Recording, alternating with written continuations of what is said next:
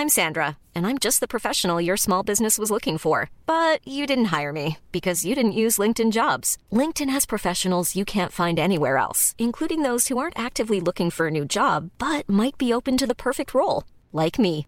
In a given month, over 70% of LinkedIn users don't visit other leading job sites. So if you're not looking on LinkedIn, you'll miss out on great candidates like Sandra. Start hiring professionals like a professional. Post your free job on linkedin.com/people today. Ryan Reynolds here from Mint Mobile. With the price of just about everything going up during inflation, we thought we'd bring our prices down. So to help us, we brought in a reverse auctioneer, which is apparently a thing.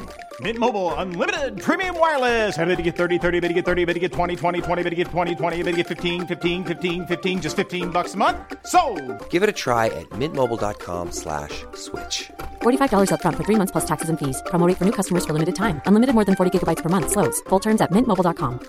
Burrow is a furniture company known for timeless design and thoughtful construction and free shipping. And that extends to their outdoor collection.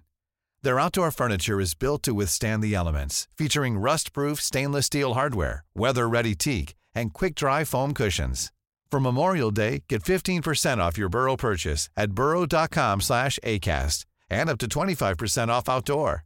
That's up to 25% off outdoor furniture at burrow.com/acast. When you're ready to pop the question, the last thing you want to do is second-guess the ring. At BlueNile.com, you can design a one-of-a-kind ring with the ease and convenience of shopping online. Choose your diamond and setting. When you find the one, you'll get it delivered right to your door. Go to BlueNile.com and use promo code LISTEN to get $50 off your purchase of $500 or more. That's code LISTEN at BlueNile.com for $50 off your purchase. BlueNile.com, code LISTEN. Hey there, it's Michelle Norris. I'm host of a podcast called Your Mama's Kitchen. When I travel, I'm usually looking for a way to find a taste of home when I'm not at home. And one of the things I love to do when I am at home is entertain. And Airbnb allows me to do that. When I was in California recently, I rented a house that had a great kitchen. And when we were sitting around the table, we're all thinking, we're in someone else's house. Someone could be in all of our homes as well.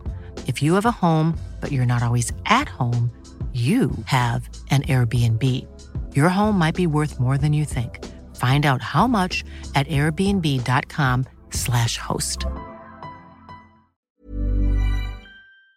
What is going on, people? We are Tottenham TV here, back again with another Tottenham update for you guys. Before we get into the news, do go and check us out on all audio platforms. We are now putting all our content for all audio listeners and podcast listeners. If you want to go check that out, mainly on Spotify, and also go check out our written content on wearetottenhamtv.com, which is in the bottom right-hand corner of your screen right now.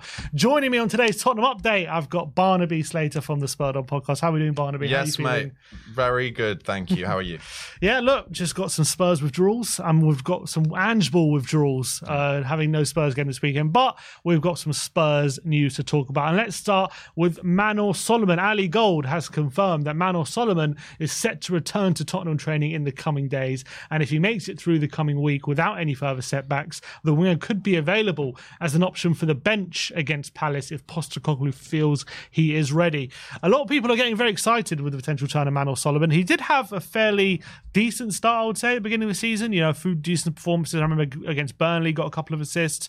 Sheffield United had a decent game. Then obviously picked up quite a serious injury. Has had a couple of setbacks since coming back from that injury. Now is set to return, hopefully, against Crystal Palace on the bench. Ali Gold is saying, is he someone you reckon could make a big impact once he comes back?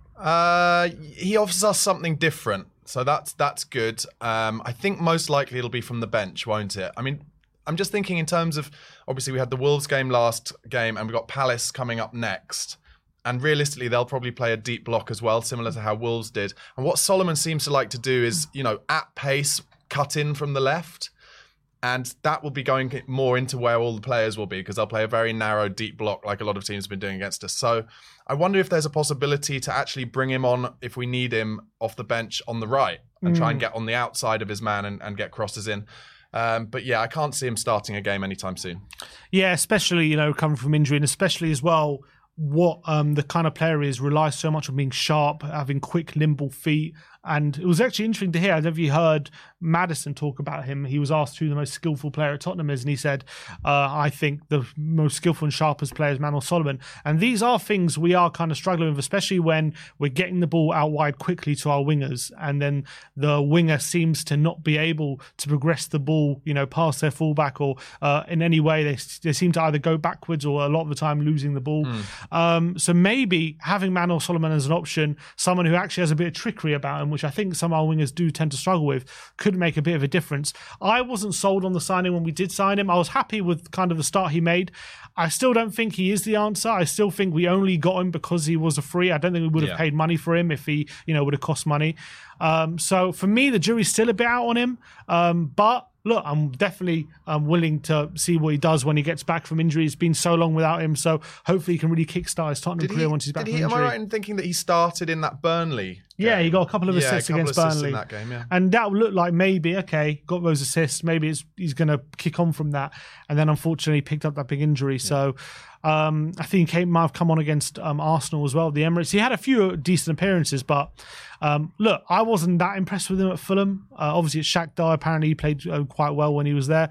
So maybe he's someone, once he comes back from injury, can add another option and maybe make a bit of an impact. He's got a good shot. He cuts in on his right. He's got a good shot into the far corner, similar to how Sonny does as well. But like I said, against Palace, there'll be lots of players in that position, so he might not be able to get that shot away. But we need as much depth as we can at the moment, and as much kind of game-changing, or as many game-changing options as we can from the bench. So it'd be interesting to see in terms of, like, do you reckon he might be in a bit of like competition with Werner in terms of who's still here next season? Do you reckon that could be a case? Yeah, definitely. I think if Solomon shows a fair bit towards the end of the season, that would put some doubt on us paying 15 million for Werner. So interesting to see. All right, next up, talking about some positive injury news, now a bit negative, and obviously Ryan Sessegnon. We all spoke about how he picked up that injury for the under-21s a few days ago, and Ali Gold has given a bit more detail about that injury. He said that Ryan Sessegnon has now injured his other hamstring to the one that he did at the start of the season, explaining why the left back was so despondent when he picked up the injury. He was quoted as Ali Gold was quoted saying, after 33 minutes, he went down, you looked at him, and he stayed down with his hands on his head. He was absolutely gutted. The physios worked on him for 5 minutes, and he couldn't even put much weight on it, which was absolute rubbish for him. From what I understand, it is a hamstring injury, but this time it's on the other side, and that is absolutely gutting, because at least if it's like a recurring injury, obviously it's gutting in one sense, but at least like you know what the problem is. But the fact that he's done it to the other hamstring now, and that's now caused a problem, that probably leads into, the fact that what maybe he's can't seem to trust his own body to stay fit. And when he's injured one hamstring, and now it's the other hamstring that's injured. Well, and also the hamstring injury that he did at the beginning of the season, that wasn't his first hamstring injury either. So yeah, terrible news for Ryan Sessegnon. I feel really bad for him.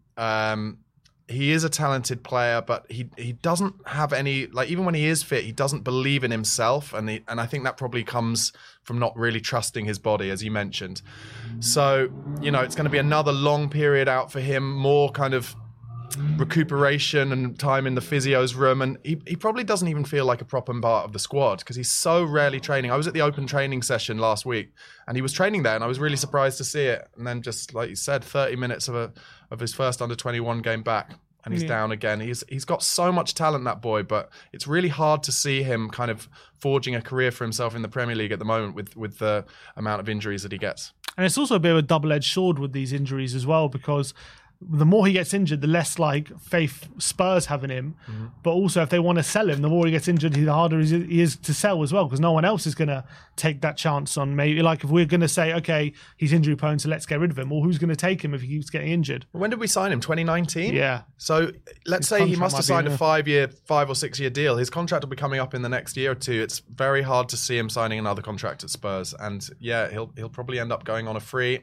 And look, if he can be the main man at a club somewhere, maybe he might even have to drop down. He might have to drop down to the Championship or a relegation-threatened Premier League team anyway. But if he can be the main man, and really, he is talented, but these hamstring injuries will affect his pace as well, and that's one of his big strengths.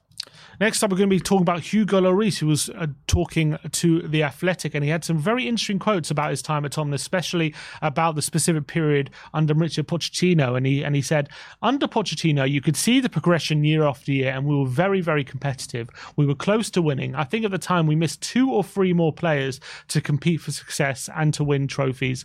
Our progression was too fast for the club because at the time they were focused on the new stadium. They did not have the financial reserve as they do now. At that time, we needed to add a few players and regenerate that group of players. He went on to say that in terms of that when I felt we were most capable of winning a trophy, we had to move to Wembley. The year before at White Hart Lane, we finished unbeaten. We won 17 games and drew 2. It was a big record at the time. We thought if we stayed at White Hart Lane, we could match that same tally of points, but we moved to Wembley, a different environment and stadium. We had to deal with that a year and a half, and even with that, we managed to get into the top 4. So some really interesting quotes about, that time period at Tottenham. And obviously that was something that a lot of Tottenham fans at the time were frustrated with, the fact that we maybe didn't kick on, really pushed about for a couple of players. I remember the narrative at the time, we had such a good team. It was like, how do you improve this team? How do you sign players who get into this team? But it's interesting to hear it from him that even there was a feeling amongst the squad that we just needed those 2 or 3 players, and maybe we could have really gone that extra step in winning trophies. Yeah, and it mirrors what Pochettino said as well. Kind of, he used obviously the term the painful rebuild. But yeah, it's kind of like the addition of 2 or 3 top level players. What basically Liverpool were able to do when they sold Coutinho and bought Alisson and Van Dijk, Tottenham weren't able to do. Just talking about that kind of move to Wembley and the financial restrictions that Spurs had on them then because they were building the new stadium. I see this thing come up all the time about how at the time Daniel Levy said, the new stadium won't affect our ability to make transfers. And a lot of Spurs fans are really annoyed at him because they think, that was clearly a lie. Well, my argument to that is, I don't think Daniel Levy could ever have come out and said in public, we haven't got any money to spend on players. Because then what happens is you get vultures coming for your best players. And also when you are trying to buy some players, they're not going to give it to you at, the kind of prices you might be able to get if you are just saying that it's business as usual. So the stuff that Hugo Lloris is saying doesn't surprise me at all. I always felt at that time that, of course, we weren't going to be able to spend a lot of money on players. And that's why we went, 2 windows without buying anyone? Certainly a summer window without buying anyone. And I kind of agree with Hugo. I do think at that time, had it not... the quote I particularly agree with is it was almost like the club couldn't catch up with the success that we were having under Pochettino. When Pochettino joined, the long-term or medium to long-term plan of the club was build the stadium, then get in the Champions League through the revenue that we're getting from the stadium. And it all happened about 5 or 6 years earlier than Levy was expecting it to.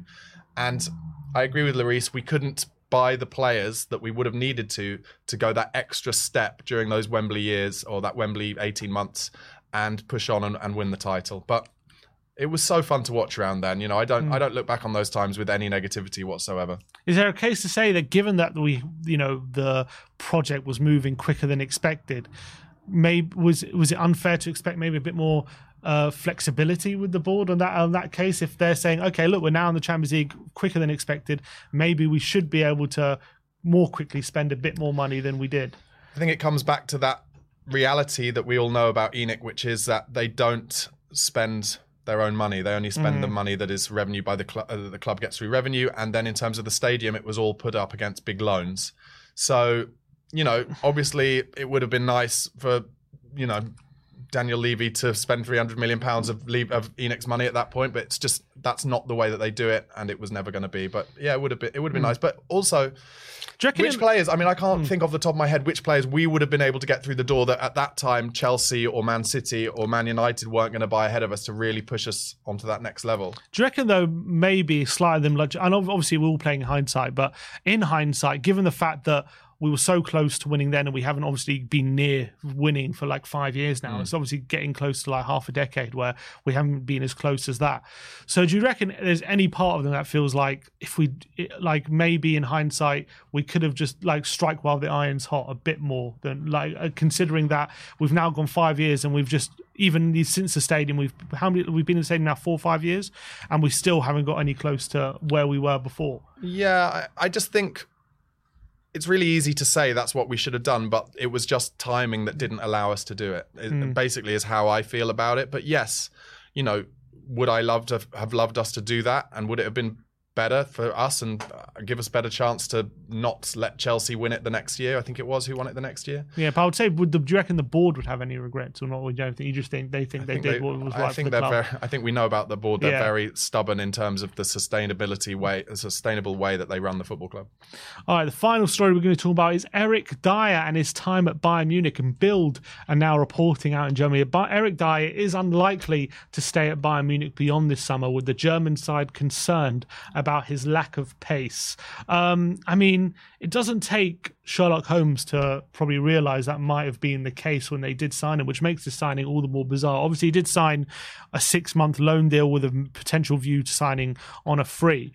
But does it surprise you that there's now reports of this happening when it would have been obvious to anyone that would have been the case when signing him? It strikes me as a bit weird that this story has come out just when they've also announced that Tuchel's going to leave at the end of the season. It feels like maybe there are some like agent leaks or people trying to throw other people under the bus, etc. But I don't think Dyer was even playing in that last game. He's played in the first few, I think, but then De Ligt has been brought back in. The thing about Eric Dyer that's funny is he's not slow. He's just his acceleration is not good. So when he gets up to full pace, he's actually relatively, for a centre half, he's not slow. It takes him a while to do. But he's like a tugboat. He turns really slowly, and I'm sure that's what they're talking about. I think Eric Dyer will go on a free somewhere. I wouldn't be surprised to see him go back to Portugal, maybe Sporting Lisbon or somewhere in the summer. But, has he really been bought for his play as a centre half, or has he been bought because he's Harry Kane's mate? I'm not really sure. I mean, considering that the thing they're pointing out is he lacks pace, and that's something that I think a lot of people, and I think any scout who scouted him would have probably pointed that out. So I must have been for other reasons rather than they thought he would have pace. I would assume it's just all very, very odd. The fact that it was not transferred to begin with, and now they're saying we're now concerned with his lack of pace. It's like, well, I think anyone in world football would have told you that would have been an issue. So the whole thing is very strange. I agree. Probably go back to Sporting Lisbon. He's always talked about going back home. So look, I do wish him all the best, but looks like his time at Bayern Munich might be coming to an end. But look, that is all for today's Tottenham Update. Let me know in the comment section below what you think of everything we discussed today. If you liked what Barnaby had to say, go check him out on the Spurred On podcast. The link will be in the title of the video and in the description as well. So go check him out. But like, subscribe and comment. And as always, come on, you Spurs. Planning for your next trip? Elevate your travel style with Quince. Quince has all the jet-setting essentials you'll want for your next getaway, like European linen, premium luggage options, buttery soft Italian leather bags, and so much more. And it's all priced at 50 to 80% less than similar brands. Plus, Quince only works with factories that use safe and ethical manufacturing practices. Pack your bags with high-quality essentials you'll be wearing for vacations to come with Quince. Go to quince.com/trip for free shipping and 365-day returns. Mom deserves the best, and there's no better place to shop for Mother's Day than Whole Foods Market. They're your destination for unbeatable savings, from premium gifts to show-stopping flowers and irresistible desserts. Start by saving 33% with Prime on all body care and candles. Then get a 15-stem bunch of tulips for just $9.99 each with Prime. Round out Mom's menu with festive rosé, irresistible berry chantilly cake, and more special treats. Come celebrate Mother's Day at Whole Foods Market.